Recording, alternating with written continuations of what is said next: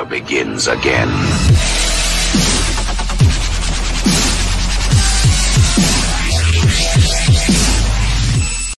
And what's up, all you hooligans? Welcome to this edition of Biker News over on Biker Angle. Don't forget, hooliganbiker.com for all my personal editorials happening in the scene. Today, it looks like Harley Davidson finally got some common sense. Hopefully, this new model that we're going to be talking about attracts that younger crowd. It is actually a good move on their part. They haven't made the best moves there is when it comes to motorcycles, but I know they need to bring in the other younger generation, so we'll take a look at that. Also, we're going to be talking about what is Strike Force Raptor. Yes, Strike Force Raptor. This is a task force that goes after supposed outlaw bikers. So let's get into these stories today. Okay, as everyone knows, Harley Davidson sales have not been so good. I believe they actually peaked in 2014, and 5 years later it has gone downward, and we're not that in the stock prices, man, it's really going. Don't invest in Harley, because you know what, I do a lot of investing and Harley Davidson isn't one of them. Anyway, this is by the Speed Sports staff. And Harley Davidson increases AFT production twin support. And personally, I think this flat tracker's pretty cool, man. You know, it's a design for actually the younger crowd, and I think it gives a better alternative to just a regular Sportster design. You know, although, you know, Sportsters have been around forever and it's a great starter bike. I had many of them. I love a Sportster for around town because you just zip around and in between cars. But this one right here has an actual possibility, I believe, to make the younger generation start looking into it. The article goes on to say Daytona Beach, Florida, which, by the way, who's heading down to Daytona Beach, man? Let me know in the comment section who's going up there this year. Harley Davidson is increasing its support of American Flat Track's AFT production twin class. For the first time, authorized Harley Davidson dealerships will now have the race-proven XG750R available for purchase. One thing that does confuse me, why are they only doing authorized Harley Davidson dealerships when they should roll it out to the entire dealership line? Because, you know, what are they going to do? Put it down in Cali, or they're going to put it down in Florida, the warm states? I don't get that, because right now they need all kinds of sales that they can get. Ensuring that more competitors will field these race-winning machines during the upcoming American Flat Track season.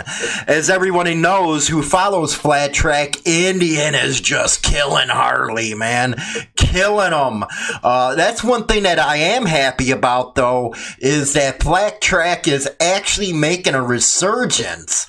You know, the other sport I really hope starts making a resurgence is hill climbs. 1990s, I loved going to hill climbs, especially the weekend parties that were there. Great events.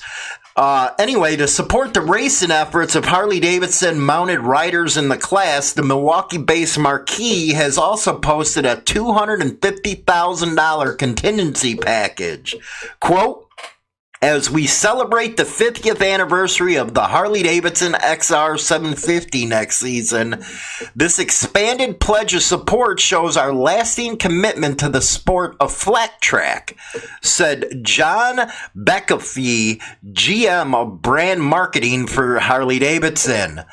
They're going to need all the help they can with Indian, man. Indian's just flying by them. Harley-Davidson dealerships fielding the XG750R will provide an opportunity for our community to rally behind this great American sport.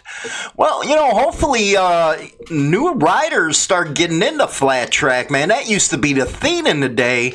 And actually, those people who asked the question about motorcycle clubs and how they came about, it's right here, right in front of you.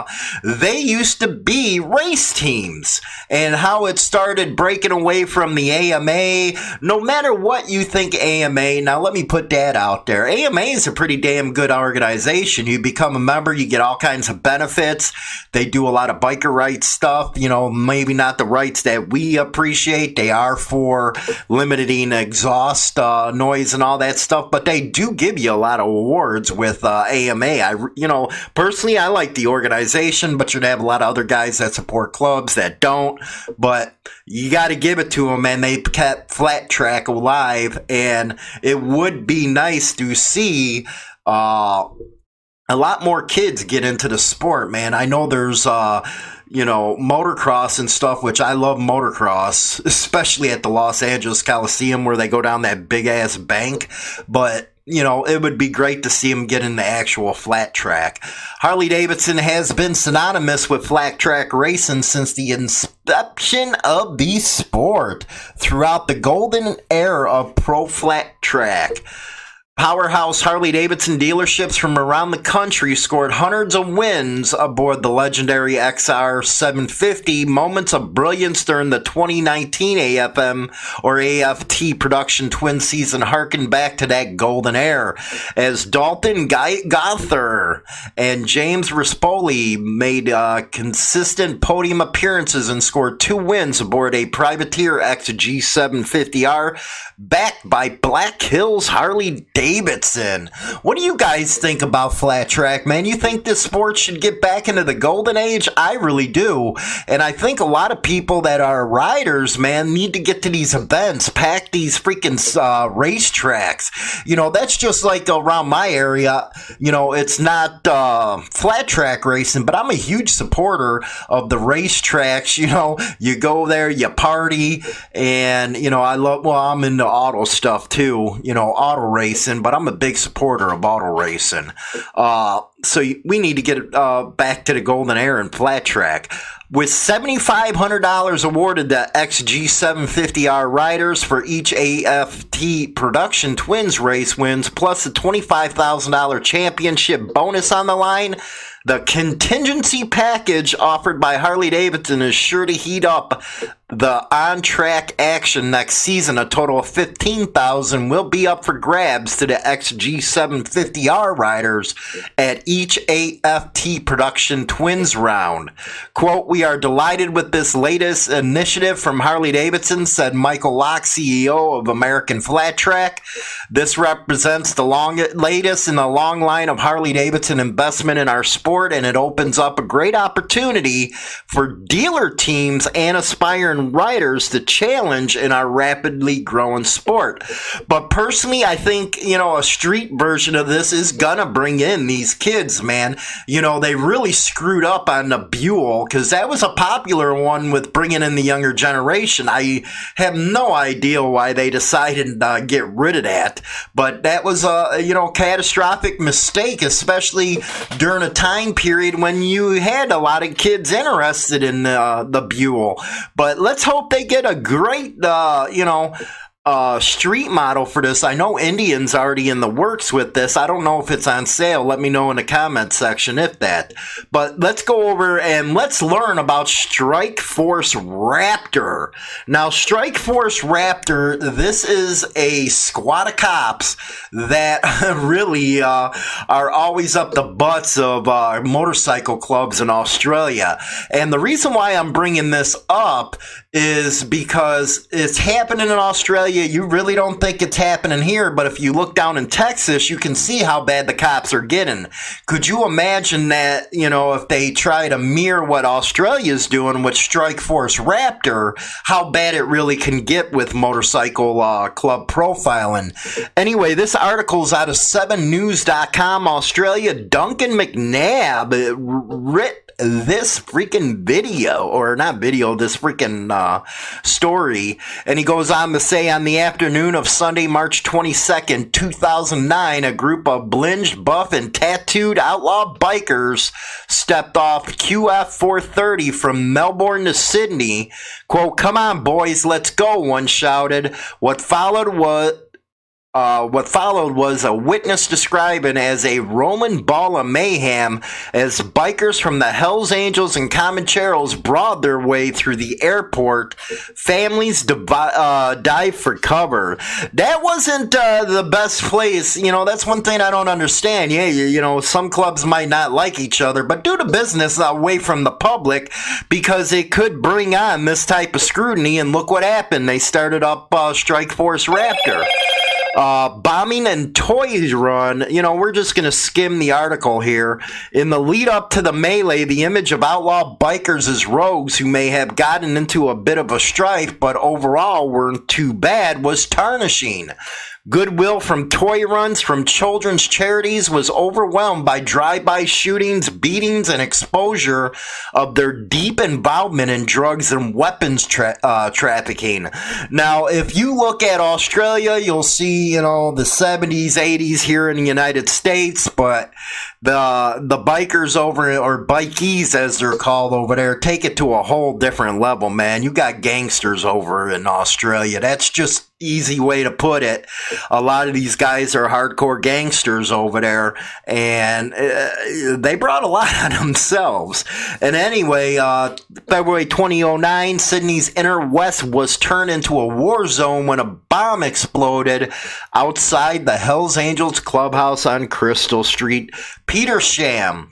An article I got coming up on hooliganbiker.com, I actually get into why motorcycle clubs go to war with each other, and you might be surprised with some of the stuff I put out there, and others are going to be pretty crabby with some of my ways of putting it out there, but I tried to be as straight as I could on it. It was just plain luck that no one was killed or injured by the flying glass or masonry. The airport attack a few weeks later was the last straw. The bikers had made themselves public enemy number one. And sometimes the clubs do it to themselves again. You know, you get into that, you know, the fighting, and then especially if civilians are around, there's gonna be action on the cops' part. You know, just look at Waco, man. There was families in Twin Peaks and all that type of stuff, and that kind of stuff broke loose. And, you know, some clubs wonder why now that the cops are like they are, because they don't want to see that happen again. Anyway, enter the biker's nemesis, the aptly named Strike Force Raptor. In the decades it's been operating in New South Wales, Raptor has had a major impact on policing the outlaw gangs and on the gangs themselves. Detective Chief Inspector David Adney heads Raptor. He spoke exclusively to this reporter. Quote, Raptor is a high-profile, high-impact, proactive unit, meaning, yeah, they're out there trying to get you.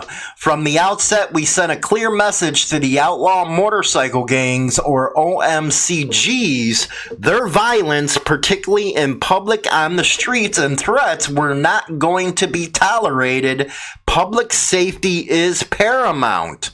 Now, you know what? Public safety, security, that's what citizens want, not only in Australia, but they also want it here in the United States. So, you know, shouldn't that be a wake-up call for, you know, the clubs here in the United States to say, you know what, maybe we should take care of this business somewhere else and not in the public eye, not on CCTV cameras at a gas station, any of that type of stuff, man, because all you're doing is bringing the heat down on you.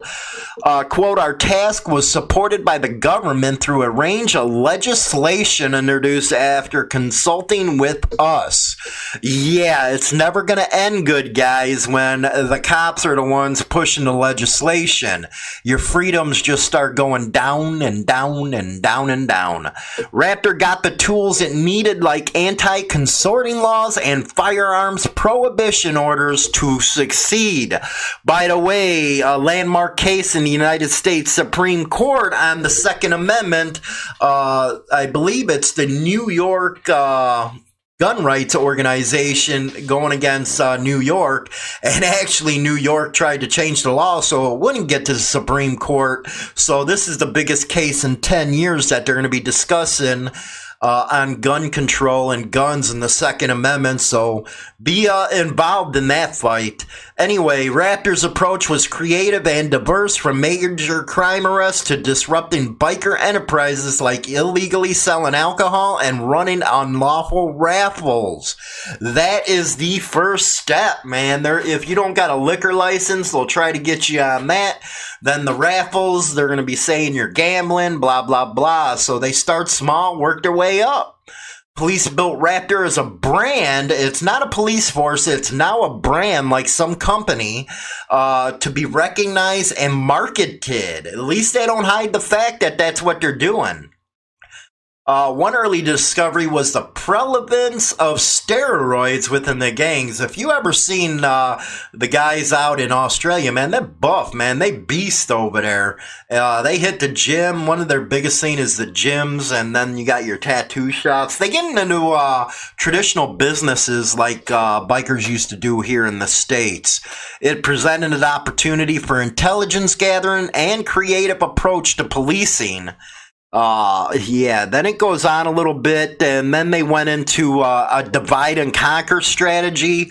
A disturbing fact of outlaw biker gangs is violent events promote rather than discourage membership.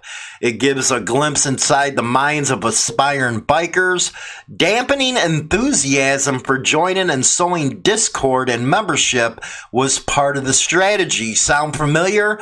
A lot of Leos here, man, they send in the infiltrators just to sow discord among the membership, and then the divide and conquer works. Previously, they ridden around in their colors or gathered in clubhouse with impunity. That has stopped. Well, Australia don't have the First Amendment, and that's why our Bill of Rights are so damn important, and why people need to make sure they keep up on that, is because something like this can really happen. You got the far left here trying to make our gun laws like Australia. They're actually modeling our gun. They want gun laws after Australia. Quote, we want them to weigh up their options. Is it really worth staying on as part of a gang? We've closed down their clubhouses and arrested, charged, convicted thousands of OMCG members and their associates.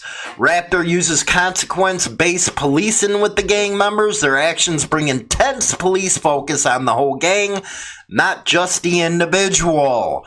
Yeah, see where this could be going here in the States, man? If the cops over here ever freaking adopted a strategy like this, they're going to skirt the Bill of Rights. You know, they're going to take it all the way to the line where it don't go and affect the rights of the people. But you see that in the Mongols case right now. Communication is key, they said. They could readily cross borders. Police have had jurisdictional issues. That has changed. And then they go into a national problem. Task Force Morpheus, they've been watching too much of that, Matrix, is the National Anti-Biker Task Force. It's made up of law enforcement organizations from around Australia. Targets high-risk OMCGs. Morpheus reports that between 2015 and 2018, over 7,500 members, nominees, and associates were arrested and over 18,000 charges laid. Then it goes in the bikers behind bars. It extends its reach to prisons. We share criminal intelligence with the services, which basically happens here in the United States. So, you know, through this article, you can see how bad it really could get, man. It's crazy. You know, it's Strike Force Raptor, and boy, do we have to watch out over here in the States. You know, a lot of people say this can't happen over here, but you're already seeing the seeds being planted with what's going on in Texas, California. It's not so bad here in Illinois, but it still happens, and it happens a lot in Florida. You actually had a couple years ago where one of the police task force down there actually compared clubs to terrorist organizations. Yeah, this happened down right outside of Daytona. It was a task force. And you know what? I really think they're starting to look towards Australia, get some of their policing techniques and trying to bring it here to the States. I know in Europe, you got people being banned all over the place. So, you know, it's really up to the clubs to try to curtail what's going on in the public eye, try to get along, which, you know, I explain in this article coming up again, why clubs go to war. I don't believe it's going to happen. And some of the things I actually don't disagree with. Why do some of these clubs do what they do? But again, you'll have to read that story on hooliganbiker.com. It comes out on Wednesday at 8 o'clock in the morning. Don't forget to share it. You know, share that, share these videos and stuff. And show your support, man. That would be great. Don't forget to like the video, all that blah, blah. Because over on our YouTube platform, man, you know, you put these things up, boom, they're demonetized in a heartbeat, man. You know, and that goes to show you just the way things are working in the cyber community. But let me know your thoughts in the description below and all that kind of stuff with the show notes. Appreciate it. Catch you guys next time.